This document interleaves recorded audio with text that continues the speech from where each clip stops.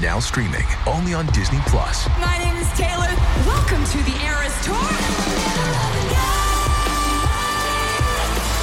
Experience Taylor Swift's record-breaking Eras Tour. Does anyone here know the lyrics? Prove it! Taylor Swift The Eras Tour, Taylor's version, with 4 additional acoustic songs. Now streaming only on Disney+. With Lucky Land Slots, you can get lucky just about anywhere. Dearly beloved, we are gathered here today to... Has anyone seen the bride and groom? Sorry, we're here. We were getting lucky in the limo and we lost track of time. No, Lucky Land Casino, with cash prizes that add up quicker than a guest registry. In that case, I pronounce you lucky. Play for free at LuckyLandSlots.com. Daily bonuses are waiting. No purchase necessary. Void where prohibited by law. 18+. Terms and conditions apply. See website for details. With the Lucky Land Slots, you can get lucky just about anywhere. This is your captain speaking. We've got clear runway and the weather's fine, but we're just going to circle up here a while and get lucky. No, nothing like that. It's just these cash prizes add up quick. So I suggest you sit back, keep your tray table upright, and start getting lucky. Play for free at LuckyLandSlots.com. Are you feeling lucky? No purchase necessary. Void where prohibited by law. 18+ terms and conditions apply. See website for details. With the Lucky Land Slots, you can get lucky just about anywhere. This is your captain speaking. We've got clear runway and the weather's fine, but we're just going to circle up here a while and get lucky. No, nothing like that. It's just these cash prizes add up quick. So I suggest you sit back, keep your tray table upright, and start getting lucky. Play for free at LuckyLandSlots.com. Are you feeling lucky? No purchase necessary. Void where prohibited by law. 18+ terms and conditions apply. See website for details.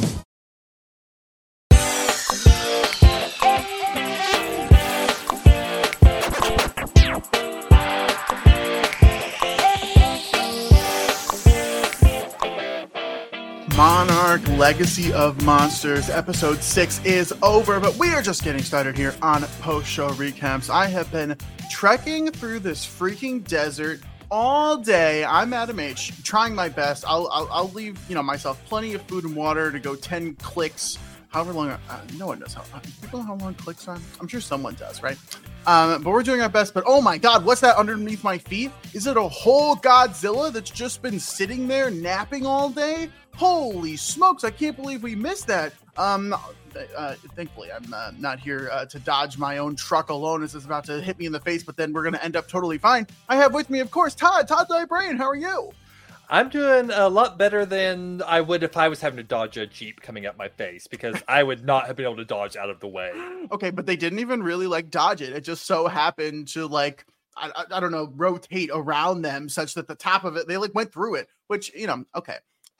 Let's just call a spade here. They're not living through this, okay? Godzilla emerges from the earth. They're not living. There's no one that's making this out alive, let alone basically fine, where all they have to do is push up this 90-year-old freaking Kurt Russell pushing up the little Jeep, and it's like, let's go. What's her name again? I forget her Duval. name. Duval. Let's go, Duval. We got places to be. We're stealing these children's map, even though they literally just saw their dad for the first time forever. Let's get out of here. Which, by the way, I don't want to bury this lead here. Hiroshi is alive. We're shocked. I'm totally shocked. Yeah, who could have seen that coming? Not shocked in the slightest, of course. But we didn't really get a word from Hiroshi. We just saw him doing his thing, attracting Godzilla, the huge, bringing him around with this gamma ball or whatever the situation, whatever the sciencey. I'm not a scientist, so I don't know if this would be accurate, but I do believe that gamma ball is what it is, more or less. It's just a big ball that emits gamma. And what is gamma, Todd? Do you know what radiation something? Yeah, rays? It's a type of radiation. Okay. Is ray short for radiation? It's similar. I think they kind of use interchangeable sometimes. Gamma rays is what you usually hear about when you hear about the Hulk being exposed to gamma rays. Cosmic rays, you hear that, but I think rays and radiation are kind of used interchangeably. I think rays is how the radiation is, transmitted or, moves is kind of the idea. Okay, fair enough. Do you think that Melissa will ever listen to this such that she'll answer me aggressively in a way that's like, Adam, you big dumb idiot, rays and radiation are obviously either the same thing or not the same thing, whatever the truth ends up being. Will I ever get some kind of closure on this? I doubt it. Okay, well, we'll see. Melissa, it's up to you. Okay, well, before we get into this episode proper, if you are not following this podcast, if you are not subscribed to this podcast, please come join us. We're still here throughout the rest of this run. postrecaps.com/subscribe. We will be with you episode by episode here. We're just past the halfway point in episode 6, which is very, very exciting. I do think we have some good stuff in store, and I'm actually very optimistic for how they're going to end this. That being said, Todd, this episode itself, not my favorite of the season thus far. I was not a huge fan of the pacing, and when we finally got big action sequences, it sort of just felt like they were there for the sake of having big action sequences and not for the sake of actually engaging or interacting with them. We're just sort of watching them happen around us and looking at them, which in some ways is quintessential Godzilla, to be honest with you. That's certainly how I have felt a couple times throughout the movies. We got our big classic Godzilla roar. That's a go-to staple when Godzilla's on the screen. We are going to see Godzilla roar for 5 to 7 seconds at the top of his lungs, so just go for it. How did this episode land for you? Better than the Jeep on the ground? Better than the Jeep on the ground, but I'll agree it's probably like lower tier episodes for me for this season. I still think I enjoyed it more than the Kentaro Frostbark episode a little bit. But overall, yeah, I just wasn't a fan of the whole Lee Keiko flirtmance stuff. I don't know. It was like felt a little overboard, and it didn't quite land with me the way they probably hoped it would. I mean, if that's like a huge chunk of the episode is Lee basically pining after Kay and basically giving up control of Monarch because he's worried about her. Yeah, wasn't a big fan of that. The things people do for love, Todd. So what I'm hearing is that you don't love? Is that no, yeah? Is that what I'm hearing?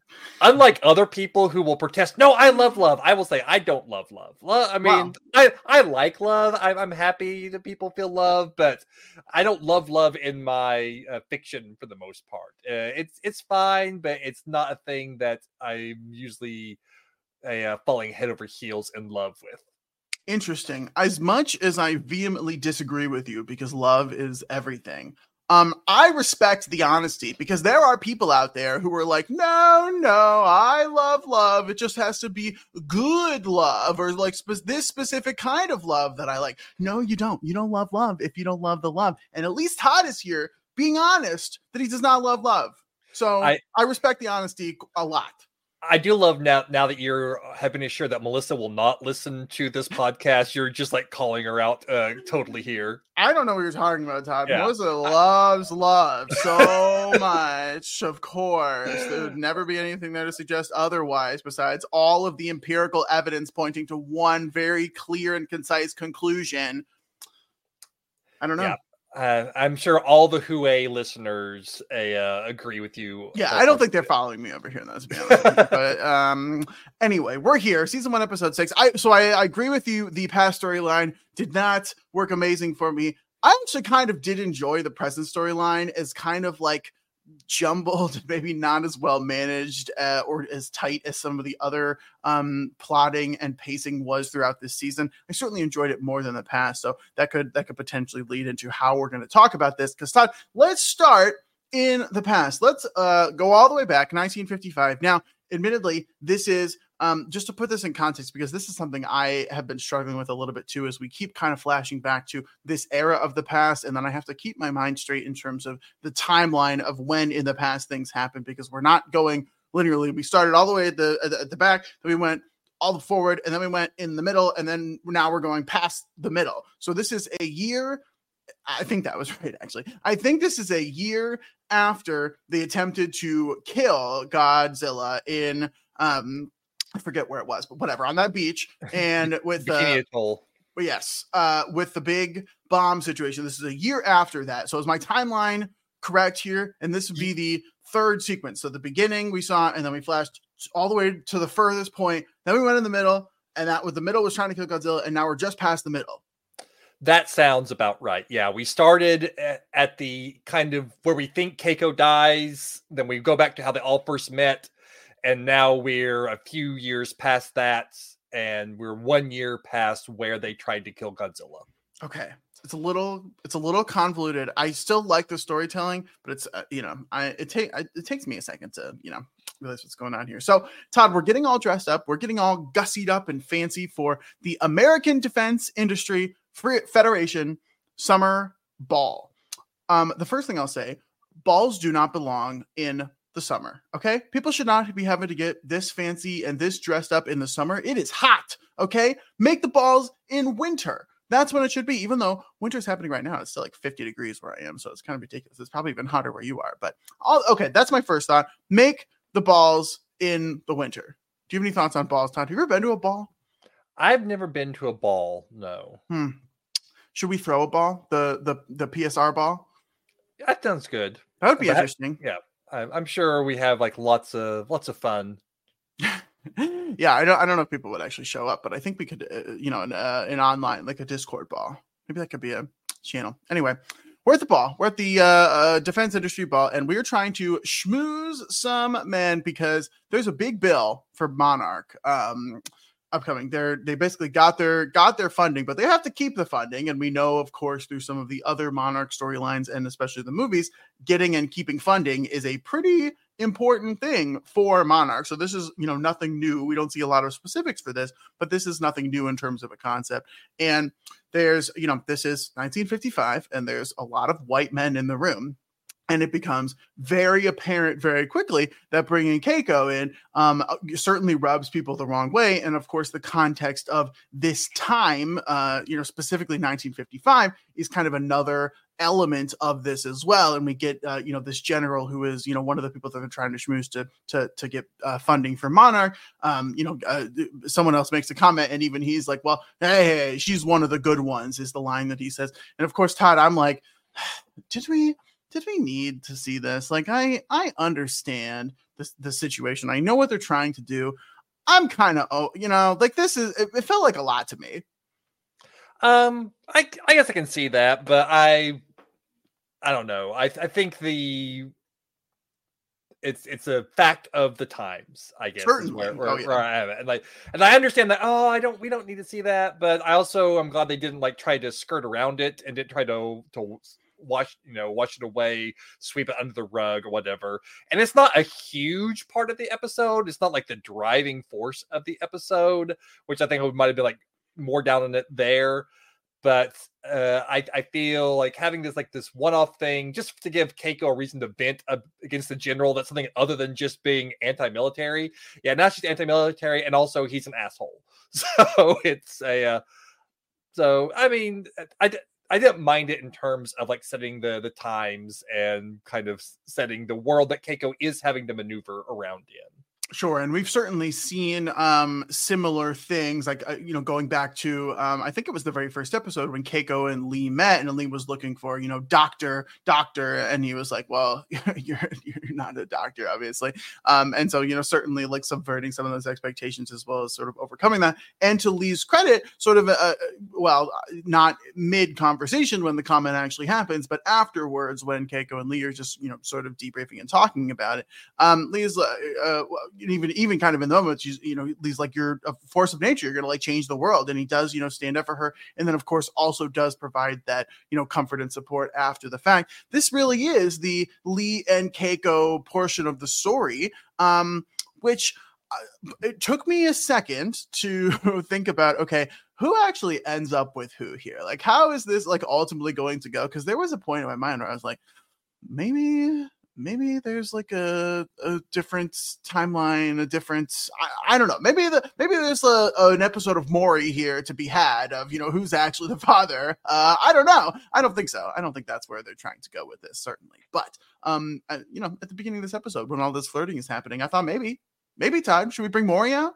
I mean, there's still a possibility. I don't know if it's as strong a possibility, but the way that the episode ends, I think that might put the nail in the coffin into the Keiko Lee relationship, but the amount of love that Lee has for Keiko and like the fact that he's like Uncle Lee to the kids and all, I mean, he would only be Doug. It's a possibility that he is closer to Hiroshi than just Uncle Lee to Hiroshi, but I don't know that it's I get like you early on in the episode. I was thinking, oh, maybe, but by the end, where Keiko is just, what did you do to him? I feel like this is kind of like the thing that's the nail in the coffin of the relationship that allows her to get with Bill afterwards. I think that's probably where we're headed. So I don't know that we're going to get the Mori moment, but it's still a slight possibility.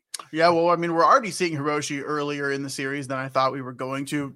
Kind of, we'll talk about that in just a little bit. But the large portion of this past storyline is just Lee and Keiko flirting. And you could rinse and repeat that sentence for basically the rest of this. They're about to go up to, a room here after the ball, and presumably get it on. They're about to kind of pop off when freaking Billy comes in with a phone call and is like, "Hey, you got to see this. We have this reading that remember that Philippine situation that we had a little bit ago? Remember that? It's the same thing. It's basically similar. This is what's going on. This is a problem." And of course, okay, well, we have to go deal with this. We don't have time for one night. They could have had time for one night. I understand that it's urgent, but if you already got the room, you're already going upstairs, just like make it happen. But whatever. Can't close the deal this time anyway, Lee. Hate to see it for you. Bill and Keiko, they are ready to head to Japan. They're, they've got to go deal with this. They got to go see what's going on and get boots on the ground there.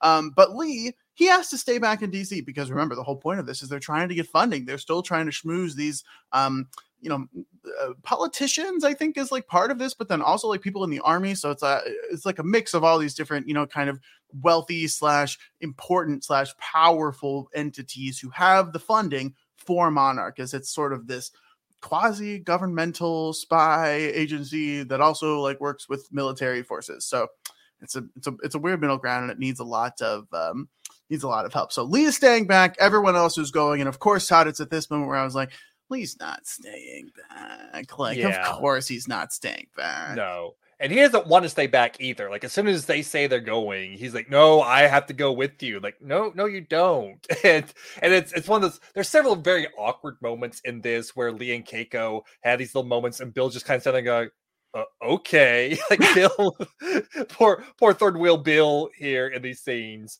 But they're like, "No, you need to stay and do the pitch the budget." Like, "No, I can't let you go without us." And Bill says, "We need money to hunt Titans, but we need to find the Titans to get money. For the good of Monarch, something's got to give."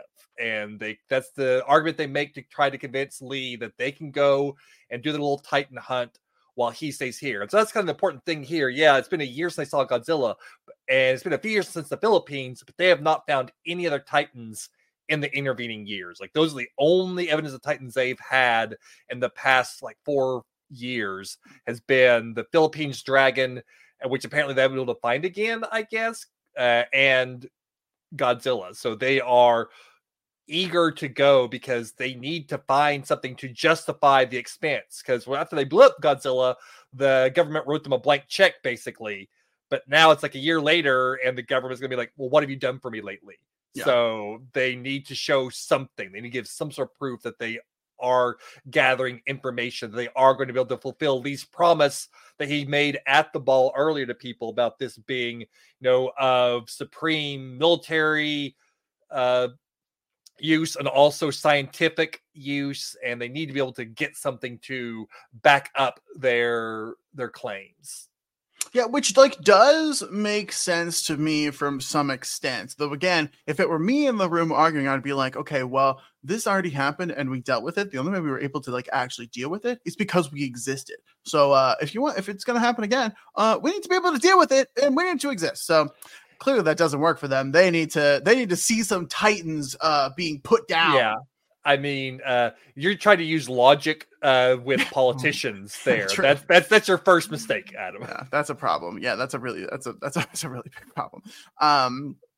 Okay, so those two are headed off. Lee is staying back, although it does not take very long for him to want to go here, because we do see at the island the two that go. They're meeting with Dr. Suzuki, who I thought was a fun character actually. This episode, I actually really did enjoy him. Probably my favorite character of the episode, which is a wild thing to say because like he really doesn't actually talk that much or have like that big of a role. I also don't really understand how he's there, but he opens up with like, "Welcome to Monster Island." I'm like, that's awesome. I'm like, What a way to greet someone who's here.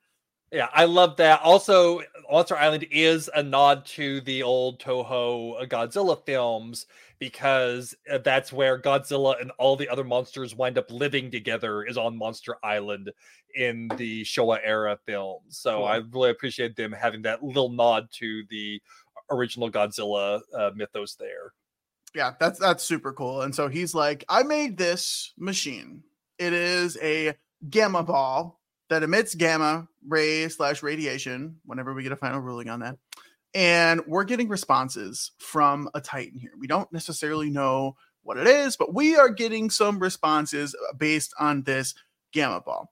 And we see them kind of talking with Lee, being like, "You're not, I mean, this is ridiculous. This is crazy stuff that's happening over here." And Lee's like, "Man, I can't believe I let them go. I've got to do something about this. I'm going to go talk to the general. I'm going to have a conversation." But he doesn't tell them that he's going to go do that. He doesn't tell them what his plan is. He just is like, "Man, I feel like a left out kid at school who gets picked last. I need to go with my friends / I love Keiko." Yeah. My favorite thing in this sequence is after Dr. Suzuki tells them that he's got this thing to simulate gamma radiation, not emit gamma radiation, but simulate gamma radiation. Keiko's like, "You know what, this clever man has made a Titan phone." And Bill responds, "Or this lunatic has made Titan bait." And Suzuki's like, "I prefer her version. It's made me laugh. Yeah, Suzuki's really fun. Lee goes to the general and he's like, "Hey, they're doing important stuff over there. I want to go." And the general's like, "Well, actions have consequences, and if you go, then there's going to be consequences, but you've got to make decisions based on those actions."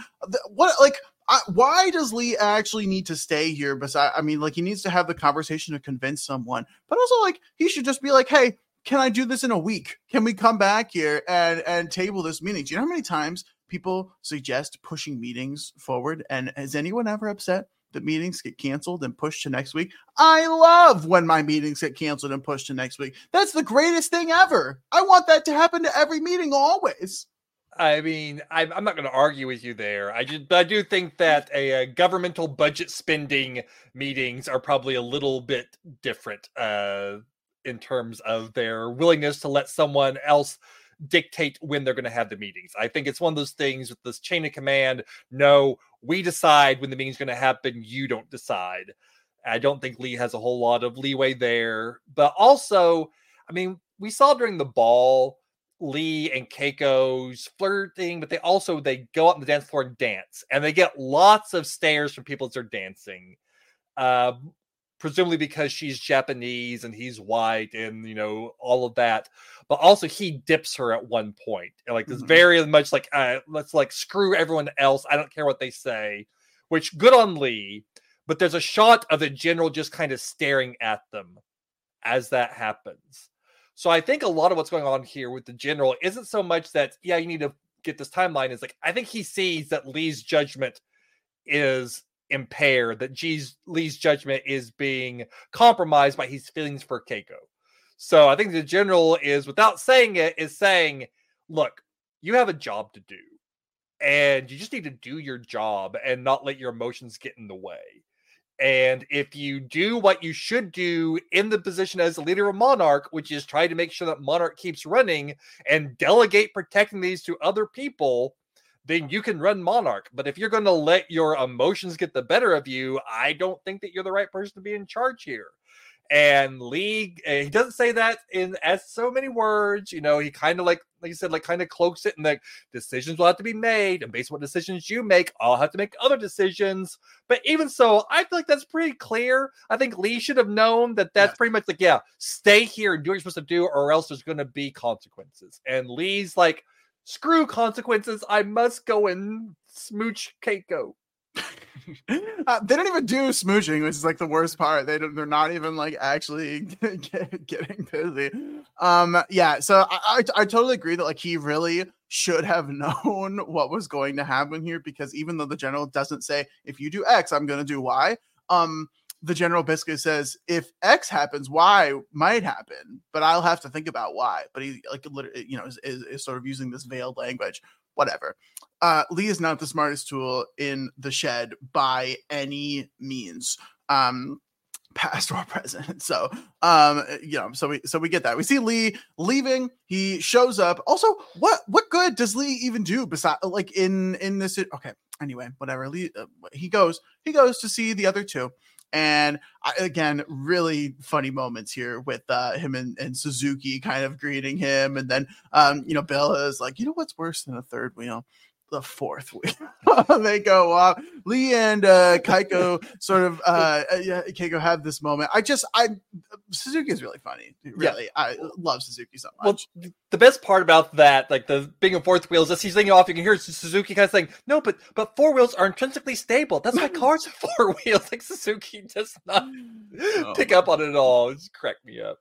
And so Lee and Keiko have this moment, kind of on the dock or whatever is out there, and Keiko seems upset that Lee is there. Like there is, there's some tension here. She is not happy, understandably so, right? Like if he is the one that is in charge of like getting the funding, and that is sort of his area of expertise and specialty. We admittedly, to Lee's credit, we did see him at the beginning of the episode while he was still sort of standing up for Keiko. He seemed good at the schmoozing element. Like he definitely has that connection and ability to communicate with, especially the military officials more than Bill and Keiko do. So he should be the one doing that. And he agreed to be the one doing that. And then he just dipped, and Keiko's upset about what's going on. They don't even kiss on the dock, Todd. There's not even like this moment of love. I love love, and we didn't even get to see love here. So this was the worst part. Come on, kiss. Yeah. So she tells him that his job is to protect Monarch, and his response is, "Without you, there is no Monarch." And there is like some like they kind of lean into each other and kind of stroke each other's faces type moment there. And she says, "We cannot put the greater good before our own desires without losing everything." And that's kind of, she's like looking at the bigger picture of everything, whereas he is looking at, I can't stand to lose you. Like, even like I said, like, even that there's, what is Lee going to do if another Titan shows up? Probably not much other than be able to grab them and carry her as he runs away. But he can't stand the thought of her being in danger without him being there to try to do something. But she is looking at the big picture, and like I said, he's the one with the skill set that they need. He's the one that has to be there as the face who is like understands their mission, understands what they're trying to do, but can also sell it to the military in a way that will allow them to give them funding, but also not be breathing down their necks and like asking for reports from them constantly and trying to get them to do what the military wants them to do. He needs to be there to be that buffer between the two worlds, because otherwise, as we'll see later, you're going to get someone else in there who does not care about the original Monarch mission at all. Yeah, which is, I mean, that is definitely is interesting, especially because a lot of our present storyline is like where Monarch went wrong and like what happened to kind of, get away from the original mission of Monarch, which it seems like it happens pretty early on in the run of Monarch, fair, I guess. But Lee is going to get the opportunity to protect Keiko very soon, because that gamma ball that Suzuki was working on, well, it worked as bait, and who should show up but our main man Godzilla. What a Godzilla episode this was. This was like, hey, remember Godzilla in this thing? G-Day, him, the big old G, big G, he's back. And he's, bigger than ever. I love the ball being kind of thrown at them right from the start. It's, I love that. And they sort of get attacked kind of more, not really, by Godzilla, who like appears. I mean, I guess I would argue that throwing the ball directly at them is like kind of an attack, but it wasn't like he was trying to go over there and eat them or roar and kind of like destroy everything that was going on, just making his presence known. And so now they know, hey, Godzilla is not dead. I know we tried to explode him a year ago with the biggest bomb that has ever been created, supposedly, but no dice. That did not work. That was not effective. And so now, Todd, there's this conversation as they're kind of going back and returning of, well, do we tell them? Do we tell them that Godzilla is not dead? Do we reveal this information? And Keiko's like, well, if we tell them, then they're going to create a bigger bomb and try to kill him. But Lee's like, well, we have to tell them because that's how we're getting our funding, is by like showing them and proving to them that we need to be here. But it's all moot because Lee is no longer in charge of Monarch since they got back, which I don't know how much time has actually passed here. The general has handed over the keys to the castle to some other military, I think Navy guy or something. I don't even know. Some other dude whose name I don't know or remember or really cared about. Some military guy is now in charge of Monarch, and there is a problem because Lee is not in charge anymore. So what are they going to do? They have this information. Godzilla's alive. They were able to attract him. He's over there. And Lee's not in charge. That's the situation and where we leave it in the past. Yeah. One thing I want to point out is after Godzilla like surfaces in the water and they see him and they realize Godzilla's not dead, Lee's are like, oh my God, we didn't kill it. And he looks horrified, and Keiko has a big old smile on her face. She's like, yes. And so she does not want them to know that Godzilla's alive because they're going to try and kill it again. And she didn't want it to happen the first time. And she also says, kind of really so like, yeah, they're going to build a bigger bomb to try to kill him. And if they can't use it on him, they're going to use it on somebody else because now they have the bigger bomb they're going to be able to use on things. Like, yeah, fairly astute there. But yeah, like I said, Lee's inability to delegate protection, to trust that Bill and Kay can do what they need to do without him, has now put them, in a really bad position. Because the instant they walk in, because it's not just the one guy there, because we saw Monarch headquarters earlier, it's just the three of them. It's just our trio and this big old headquarters, pretty empty except for the three of them. But now they go in and there's all these military men going through files. And the new guy in charge is like, yeah, so I've been reading your reports. I need to know what the heck you've been up to. And I need to know what progress is being made. And any hope they'd had of the plan they originally had of, the difference between secrets and lies. Yeah, well, that's going to be out the window now because this new guy is not going to be someone who's going to be letting them keep things close to the vest without them getting in big trouble. Yeah, and it's interesting because if like I was saying before, if we think about what the downfall, quote unquote, of Monarch is, or like where things went wrong to make Monarch sort of this secret shadow organization that is like maybe not doing as good, like capital G good, as they like hypothetically originated in doing, like, how did that happen? And like, was this the key piece of it? Was it Lee just trying to go freaking smooch Keiko over there? Is that why Monarch like began the downfall? Or do we still have pieces that are missing? Because again, I will say, this is not the latest we've seen in the past storyline, right? We saw that, I think it was the first episode, that opening scene, that was the latest. I think that was the latest we have seen in the past storyline. So, and they were still with Monarch, more or less. Yeah. There was still a Monarch element of that. So it's like, where does this downfall happen? How much are we going to see? Are we going to go in between these times? Like where, what are we going to see? I don't know. Yeah, I mean, I think they're still going to be involved with Monarch, but they just don't have the power that they once had with Monarch, I think, at this point in time. But also we'll see, and we have seen, I'll say, in Kong Skull Island, the time of Kong Skull Island, Bill is in charge of Monarch again. Like, he's the director of Monarch at that point in time. It's not a military position at that point.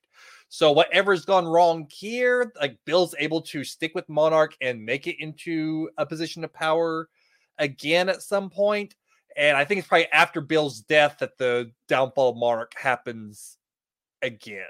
Yeah. But I think there's probably been some rises and falls, but I do think that this is like the first chink in the armor. This is what has allowed these military people to kind of get their claws in a little bit. And I don't know if Monarch ever fully recovers from that. But again, we'll have to see. We'll have to see. All right, we are going to take a really quick break here, and then we are going to fast forward all the way to 2015 to talk about the present storyline. So stay with us. Waiting on a tax return? Hopefully it ends up in your hands. Fraudulent tax returns due to identity theft increased by 30% in 2023. If you're in a bind this tax season, LifeLock can help. Our U.S.-based restoration specialists are experts dedicated to helping solve your identity theft issues. And all LifeLock plans are backed by the $1 Million Protection Package. So we'll reimburse you up to the limits of your plan if you lose money due to identity theft. Help protect your information this tax season with LifeLock. Save up to 25% your first year at LifeLock.com/aware. With the Lucky Land Slots, you can get lucky just about anywhere. This is your captain speaking. We've got clear runway and the weather's fine, but we're just going to circle up here a while and get lucky. No, nothing like that. It's just these cash prizes add up quick. So I suggest you sit back, keep your tray table upright, and start getting lucky. Play for free at LuckyLandSlots.com. Are you feeling lucky? No purchase necessary. Void where prohibited by law. 18+ terms and conditions apply. See website for details.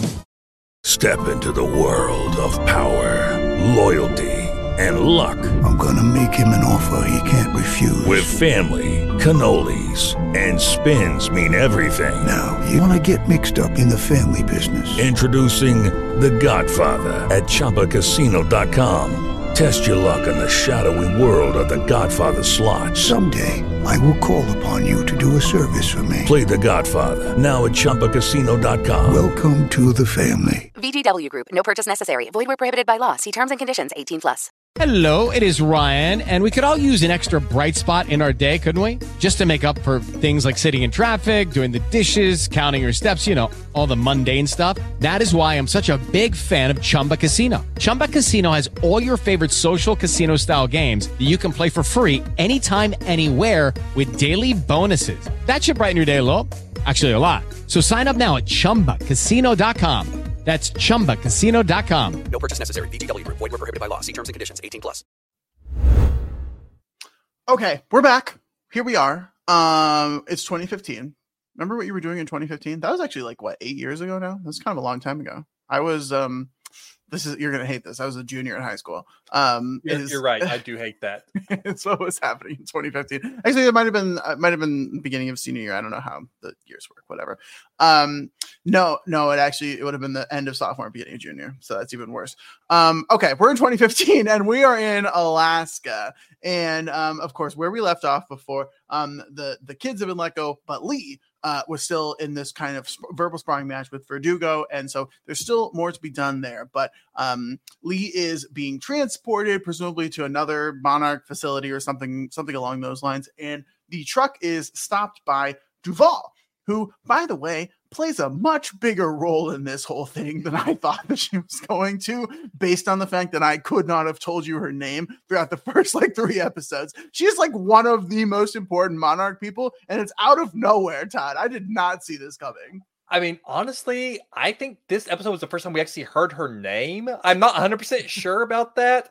And we only hear so Lee keeps referring to her as Michelle at some point, I believe. But whenever she first stops the truck and the guy opens the door, he's like, Duval, what are you doing here? I'm like, there's her name. There's the name that I previously only got from IMDb. Now, they may have said it in passing and I just missed it earlier.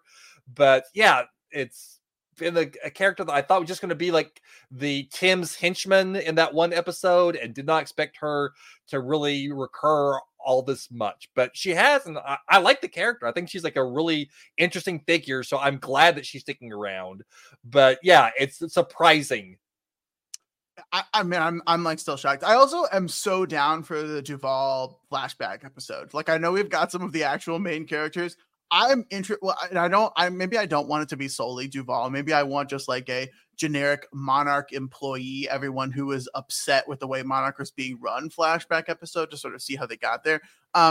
Because Duval is breaking Lee out here at the start of this, and I do love the way that she does it too. She's like talking in French, and it's like, if you understand what I'm saying, clear your throat, and we see Lee kind of clears throat. So freaking cool. All right, in 6 seconds, duck, and then we don't actually see it happen, but she takes out this other guard, and there we go. Lee is basically free, and she's like, okay, well, why do you think that you can stop this Titan emergence, which is what they think is going to happen here? He's very worried about this, of course. Why can you do more than Monarch? And he says, I've been telling him to do this for years. I have been trying my hardest to get them to listen to me and listen to what I have to say for years, but they won't listen. They don't care about what I have to say, which, interesting again, especially when we consider like the stuff that happened from past Lee, but it works on Duval. Duval seems totally on board. Duval's like, I believe you. Let's do something about it. And Duval and Lee are teaming up. Yeah.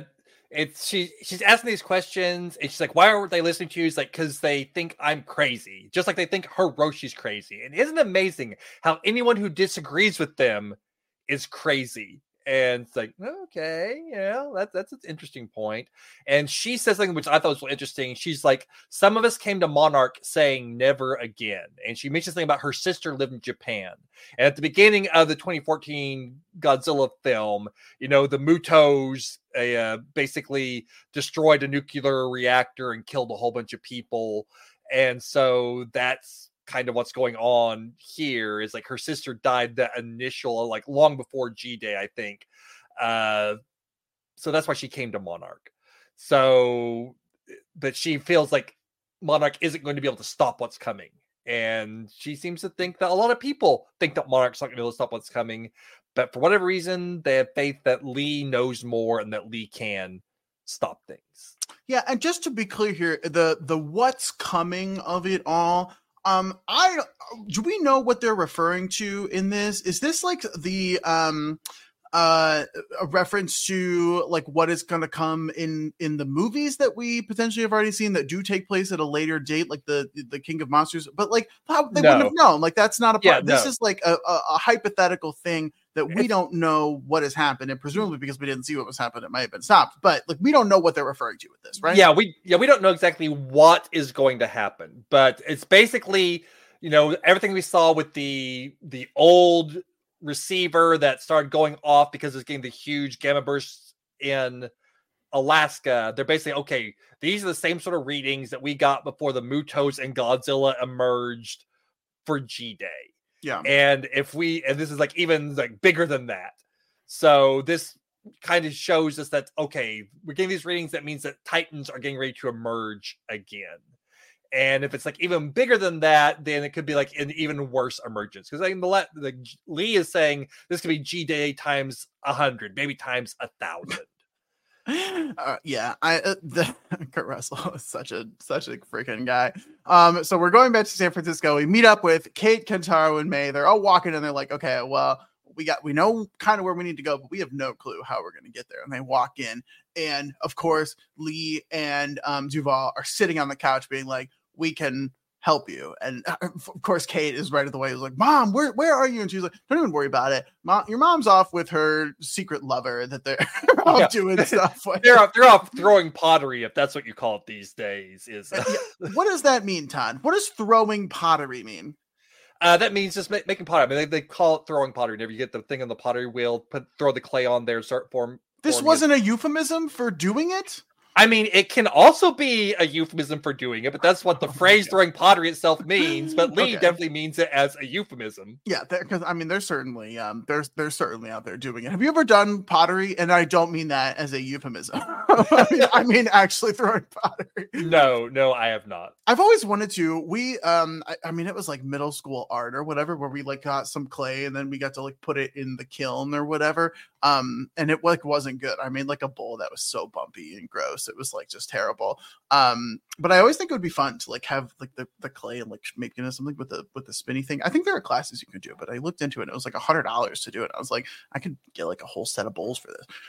Plus the ones I make are going to be even worse. So like, why would I pay more for bad bowl? Anyway. Okay. So, we're talking and he delivers this line. It's like, okay, well, something's coming. First of all, Duvall's on our side, by the way, just FYI. And of course, we know the May of it all. May is like, this is a little sketchy here because Duvall knows more about May than anyone else does, at least at this point. And so it's a little sketchy there, but Duvall's on this side. And Leah's like, listen, what's coming is like G-Day times 100 or times 1,000. I mean, the way that Kurt Russell delivers his line is so funny. It's like, first of all, G-Day times 1,000? 1,000? Come on. I mean, we destroyed like all of San Francisco, and there's like it's really terrible. Times 1,000. Little dramatic there, Lee. Little dramatic. Obviously, it's not good, but like, what does this mean? Does this mean like 1,000 different Titans are coming up, or like a bunch of Titans are coming up, and because there are so many of them, they're not able to deal with it, and then it becomes like exponentially worse? Like, what do we think is happening here? Like, Todd, when they say this, like, what in your mind are you envisioning of like worst case scenario? What's going on here? Yeah, I mean, I think the worst case scenario is kind of what we see in Godzilla King of Monsters idea, because that's basically, I think, what they're fearing is going to happen here is that they're going to be Titans emerging all over the world, that there's going to be not just like two Titans that are going to fight it out. There's going to be like multiple Titans emerging all over the place and rampaging, and they can't necessarily count on one Titan to take all the rest of them out. Because at this point in time, their knowledge of Titans and how they interact isn't as well developed as it will be, presumably, between Godzilla and Godzilla King of Monsters when they do study a whole bunch of Titans. Like, again, at this point in time, as far as we're aware, Godzilla is like the only Titan that they've really done a lot of in-depth study on. And even then, they've been able to do a lot of study.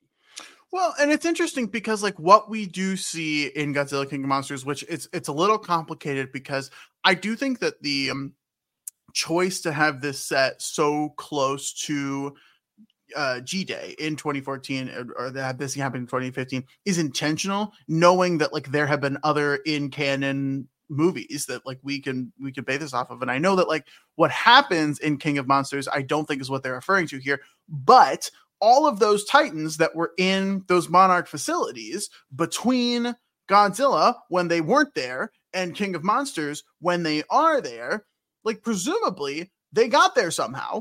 There, maybe the facilities were built around them. Maybe they, transfer them to those, whatever. I don't know.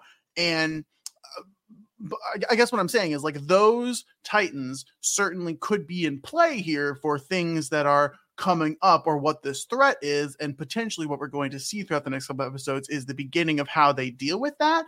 I don't know. I'm just like trying to think about timeline wise, like what we could actually see here, especially with Monarch. And like you're saying, Duval is now on their side, and so we see Lee convince the kids Duval's going on here, and she's our ride because you are going to tell us where we need to go next, and she is going to get us there.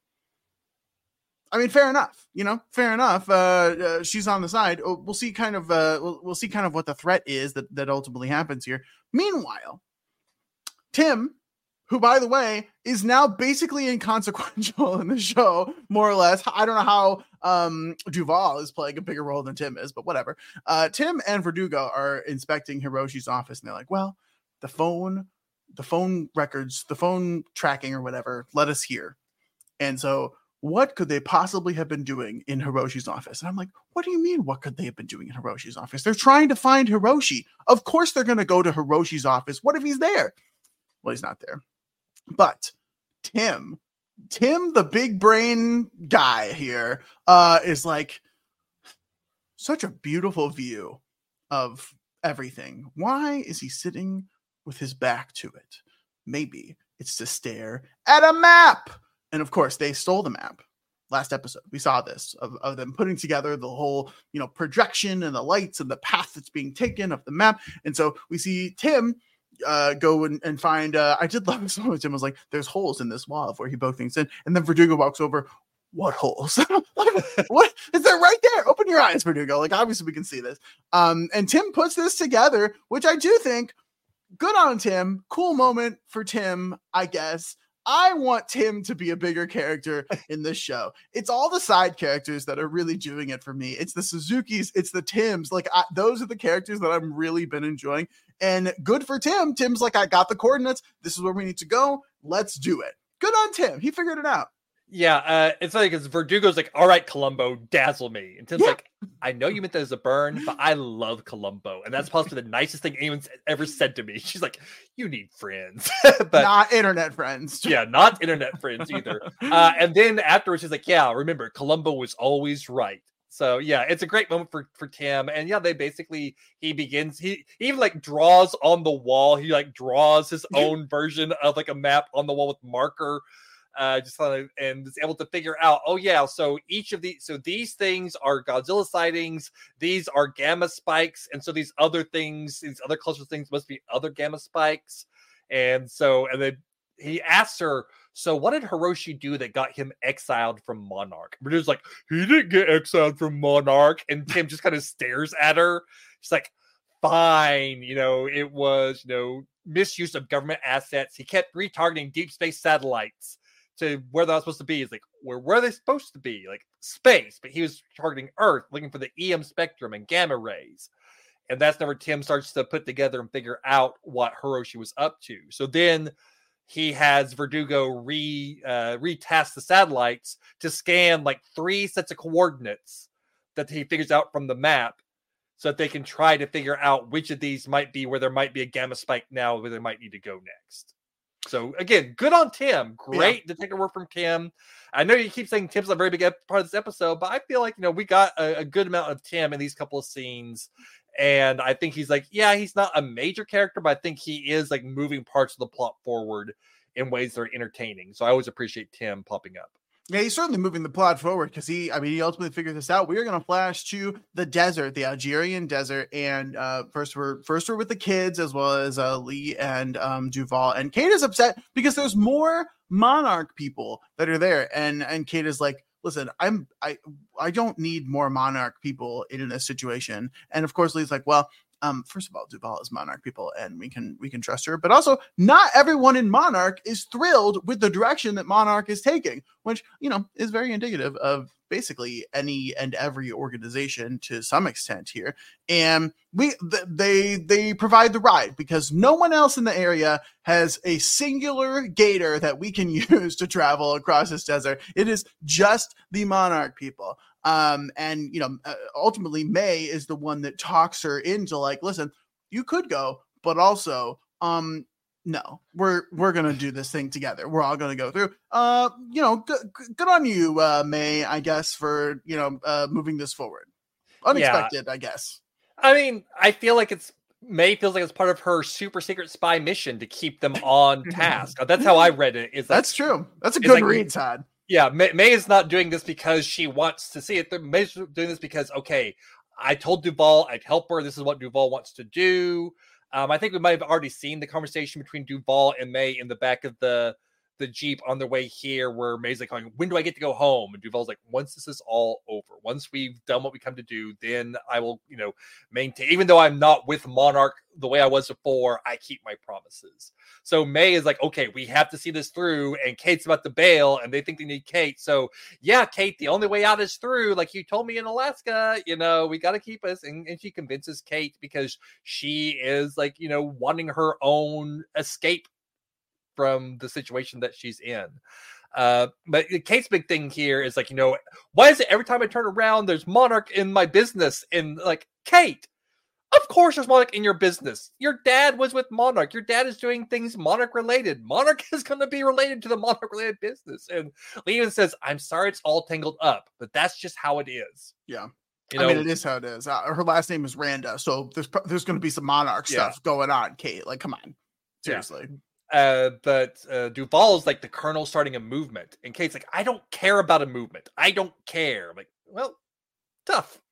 Yeah, also you should kind of care a little bit is the other thing that I would say, especially like the impact that you had on G-Day, like what you saw and experienced. Maybe you should care a little bit in terms of this movement. It would probably do a lot of good for a lot of people. Anyway, we're following the map, and of course we we park the gator, and Lee's like just beyond that ridge. That's where it's going to be. And they walk over, and who should they see but Hiroshi?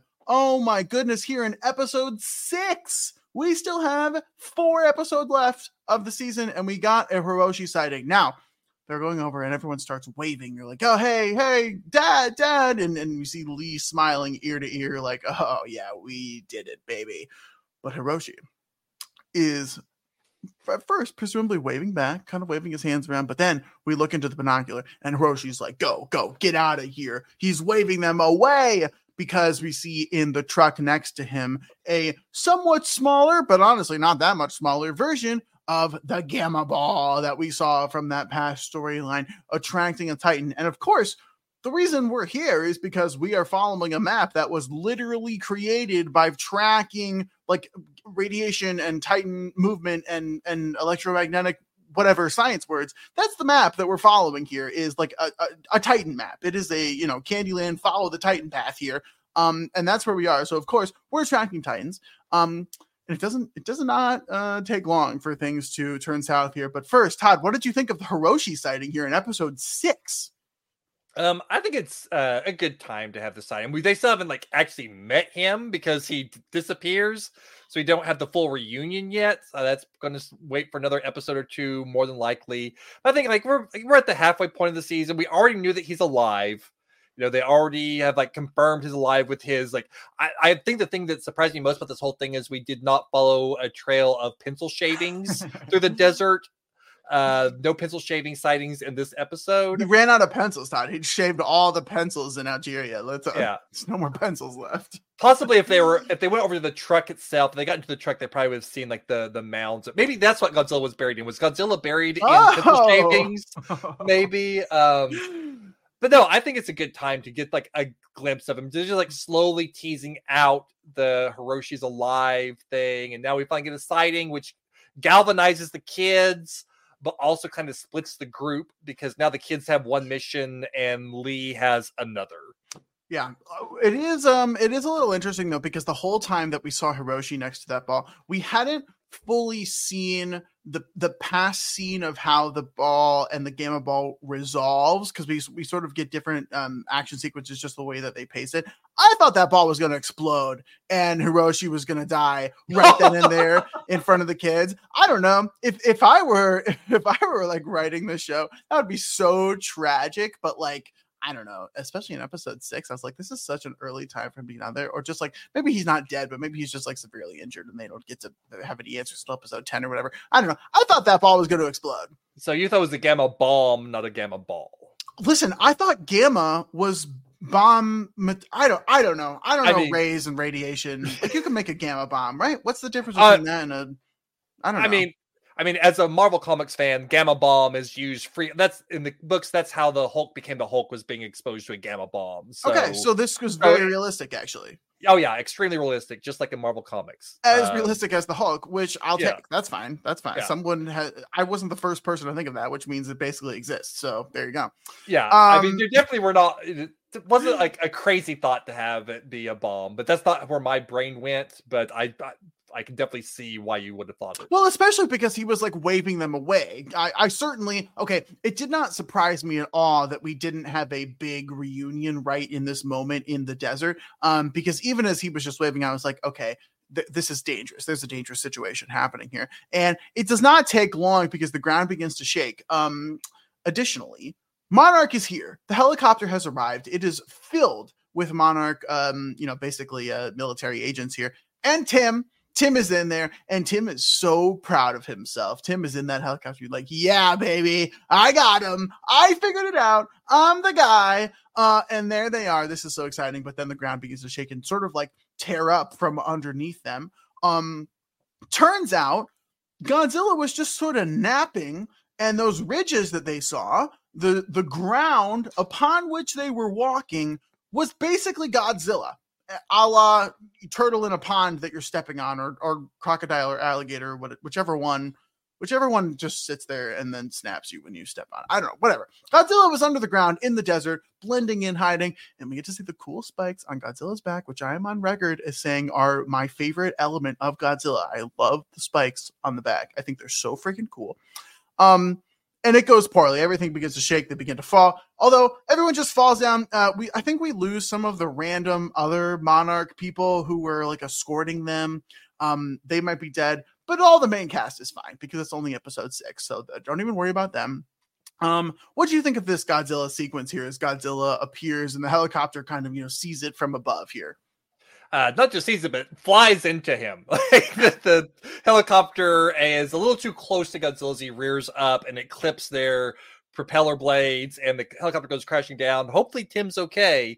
We don't see the Monarch helicopter after that, so not quite sure what happened to Tim. A little worried about Tim there. But I thought it was cool. I thought it was interesting that we got 2 Godzilla sightings in one episode, in both the past and the present. I wasn't necessarily expecting that whenever they went to the desert. I definitely not expecting like Godzilla buried under the dirt. Yes. Reveal. That was very surprising. I kind of expected Godzilla in the past. I kind of thought, the person that mentioned it was Monster Island. Like, and we knew Godzilla was alive. We knew Monarch had been tracking Godzilla for years. So I expected Godzilla to be the Titan that was talking to the Gamma ball back in the past, but was not necessarily expecting Godzilla to be the one who rises up here. And one thing of note in the sequence is as Godzilla first kind of shakes himself free and this like opens his eyes and kind of has like this moment of just like staring at the humans. And Kate just kind of standing there like almost like locking eyes with Godzilla before he raises himself up and then wanders off. Not really, they're humans. He doesn't care about humans. This version of Godzilla doesn't really care about them whatsoever. If they get in his way, he's not going to go out of his way to stomp them, but he's not going to go out of his way not to stomp them either. Yes. He nearly like brings the cliffside down on them just by turning around with his tail. But still, there's this moment where Kate and Godzilla almost have this like connection there. And after she's like, he looked at me, he saw me, and Lee's like, yeah, he did. It's just like, yeah, I mean, maybe Lee has that response because that's what he thinks what true love is, because that's basically what happened between him and Keiko. That there's basically just as much attraction there on both sides. And of course, like Kate does have the memories of G-Day and how in the thick of it she literally was there on G-Day, but afterwards they're like, okay, we're done. But Lee and Duval are like, we got to follow it. Like storm chasers. We have to follow Godzilla because, Godzilla kind of wandered off, presumably towards the Gamma ball that Hiroshi was, driving away with. We did see him get away, no problem. And so presumably that's where Godzilla's going. Lee and Duval are like, we got to go. And Kate, Kentaro, and May are like, nah. we just risked absolutely everything. We are not super interested in this. And Lee's like, okay, well, a town is that way, and here's some food and water. If you go now, you'll make it by dinner. Have fun. I'm gonna lift up this gator, and then we're gonna drive away into the sunset to chase after Godzilla. See ya. CY @.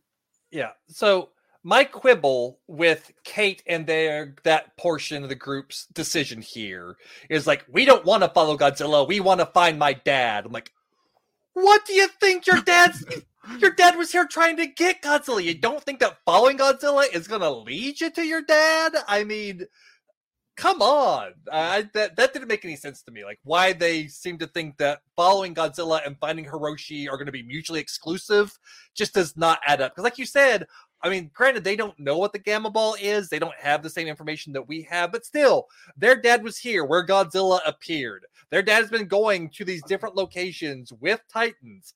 Doesn't it stand to reason that if you keep following the Titans, you're going to find your dad? But the other thing here during the sequence is whenever Lee's trying to convince them to follow Godzilla, Kate's like, but why? What are you going to do to stop him? And Lee's like, stop him, Kate. I want to help him. And Kate's like, you're crazy. Or actually, May's like, you're crazy. I'm like, amazing how anyone who disagrees with them is crazy, is what I thought immediately. But yeah, so Lee has apparently, and I'm very curious about Lee's motivations in all of this and what Lee's actual goal is. Because here he's talking kind of like the people from the first Godzilla of like, yeah, Godzilla's trying to bring balance. We need to help Godzilla do what he does. But in like his conversation with Verdugo earlier in a previous episode, he's like, just let them fight it out. That's the best that you have. So it seemed like he was down on the idea of letting Godzilla sort things out. So I'm thinking maybe his thing was not that he was against having Godzilla fight the Mutos on their behalf, but he's against them only letting Godzilla fight the Mutos on their behalf. I think Lee might be like, we need to help Godzilla. We need to do what we can to assist Godzilla be this force of nature. So I think that might be, because initially, that initial conversation, I thought that he was like down on the idea of Godzilla being a force for balance or whatever. But here says he's wanting to help Godzilla. So either A, he's lying, which I don't think he's doing here, or B, his stance is more of a, yeah, we as Monarch need to help Godzilla, help the good Titans put down the bad Titans, which I think is kind of what we see the Monarch in Godzilla King of Monsters. That's kind of where they are. So I think that kind of tracks with the direction that Monarch might go if Lee's movement is successful. Well, and the very classic Serizawa let them fight is El Clasico in the Monarch cinematic universe here, the Monsterverse. And then finally, to finish this episode, we get May telling the group after they sort of stayed behind, I kind of sold you out. So they were able to track me. I was the one, and I just wanted to go home. I wanted to go back to my family. She reveals a little bit. I suspect we're about to get the May stuff is my guess here based on how this episode ends. We're going to see the May stuff probably as they're walking to that town. There's going to be, flashbacks or whatever, but yeah. May is like, okay, well, I did some things to some people and they got mad at me. And so I had to leave. I had to run. I went to Japan and now I just want to go back home and be with my family. That's all I want. And Kate's like, screw you. How dare you do anything to want to see your family? Are you kidding me? This is about me and my family. This is my moment, not you. You don't get to have a family moment here. Who cares about your family? It's about me, the Randas. I thought Kate was so out of line here. And then May is like, I am loaded. I have so much money. I can get us absolutely anywhere. I can do anything. And Kate is like, well, you know where you can go? Straight to hell. You can just get out of here. I'm done with you. This was just ridiculous. And of course, Kentaro doesn't say a word. Kentaro is not involved in this whatsoever. He's in such a weird, complicated place here with the two of them. But we get this May reveal, presumably leading us into a May storyline, either next episode or the following, but it has to be coming soon. Yeah. Like I said, I had expected coming into this one because we had ended on her becoming the super secret spy last episode. But I guess they gave it some breathing room. But I'm torn on Kate's reaction. On the one hand, I agree, like, she should be understanding about the fact that May is just trying to do what she's doing to go and see her family. And she definitely should have been like, yeah, okay, you're going to offer this money. Because their thing was like, I don't know how we're going to afford to get out of here. And May's like, I can pay for it in case I don't want anything to do with you. But at the other hand, May's been lying to them. May has been lying through her teeth to them about stuff. And as like because Kate even realizes in this conversation, oh, the only way out is through is you working for them. That wasn't you being a good friend. That wasn't you trying to support me the way I supported you. That was you being manipulative. And so I think Kate in this moment is just upset that she was manipulated. She's upset that May has lied to them. May sold them out.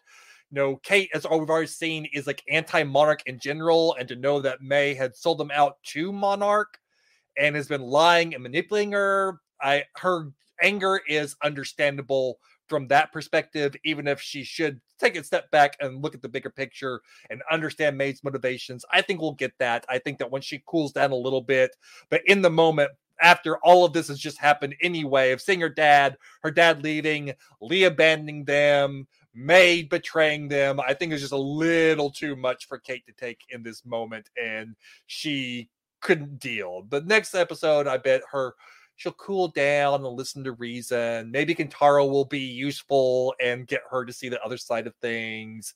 Let's not be crazy, Todd. I am trying to be generous towards Kentaro right now. Like you said, he was like very much just kind of standing there like a deer in the headlights during all of this. But we got to see May give him some perspective on Kate before, and he got to see him and Kate bonding. So maybe now he'll be able to give Kate some perspective on May.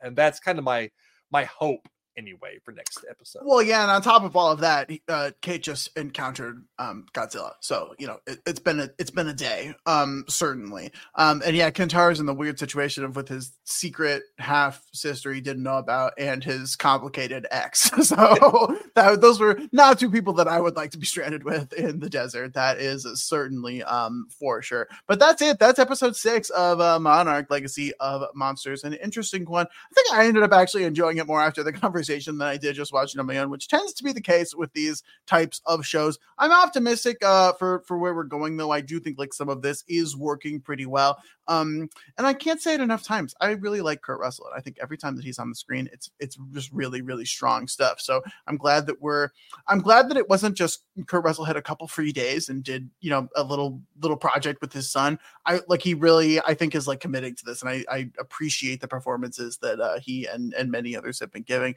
But that'll do it for us here on episode 6. Todd, what else are you doing? Where can people find you at?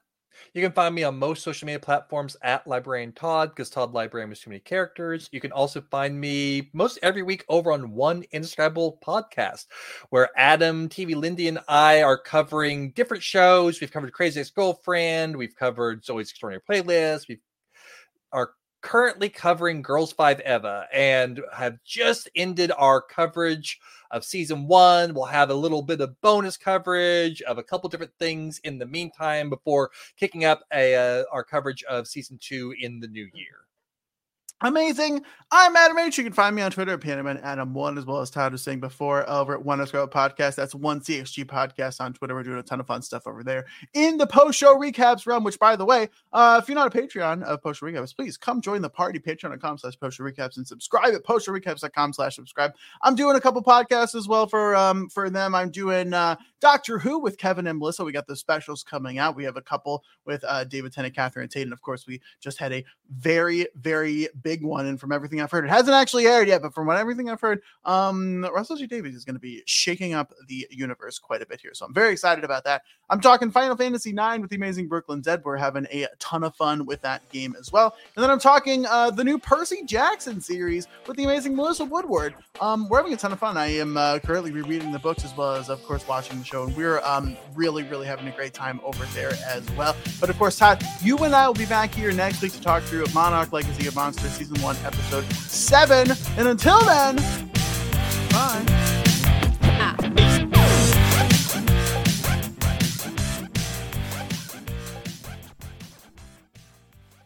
Judy was boring. Hello. Then Judy discovered ChumbaCasino.com. It's my little escape. Now Judy's the life of the party. Oh, baby, mama's bringing home the bacon. Whoa, take it easy, Judy.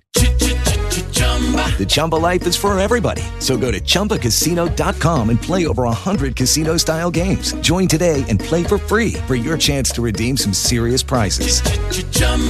ChumbaCasino.com. No purchase necessary. Void where prohibited by law. 18+ terms and conditions apply. See website for details. It is Ryan here, and I have a question for you. What do you do when you win? Like, are you a fist pumper, a woohooer, a hand clapper, a high fiver? I kind of like the high five, but if you want to hone in on those winning moves, check out Chumba Casino. At ChumbaCasino.com, choose from hundreds of social casino-style games for your chance to redeem serious cash prizes. There are new game releases weekly, plus free daily bonuses. So don't wait. Start having the most fun ever at ChumbaCasino.com. No purchase necessary. VGW Group. Void where prohibited by law. See terms and conditions. 18+. With Lucky Land Slots, you can get lucky just about anywhere. Dearly beloved, we are gathered here today to... Has anyone seen the bride and groom? Sorry, we're here. We were getting lucky in the limo and we lost track of time. No, Lucky Land Casino, with cash prizes that add up quicker than a guest registry. In that case, I pronounce you lucky. Play for free at LuckyLandSlots.com. Daily bonuses are waiting. No purchase necessary. Void where prohibited by law. 18+. Terms and conditions apply. See website for details. Hello, it is Ryan, and we could all use an extra bright spot in our day, couldn't we? Just to make up for things like sitting in traffic, doing the dishes, counting your steps, all the mundane stuff. That is why I'm such a big fan of Chumba Casino. Chumba Casino has all your favorite social casino-style games that you can play for free anytime, anywhere with daily bonuses. That should brighten your day a little. Actually, a lot. So sign up now at ChumbaCasino.com. That's ChumbaCasino.com. No purchase necessary. VGW Group. Void where prohibited by law. See terms and conditions. 18+.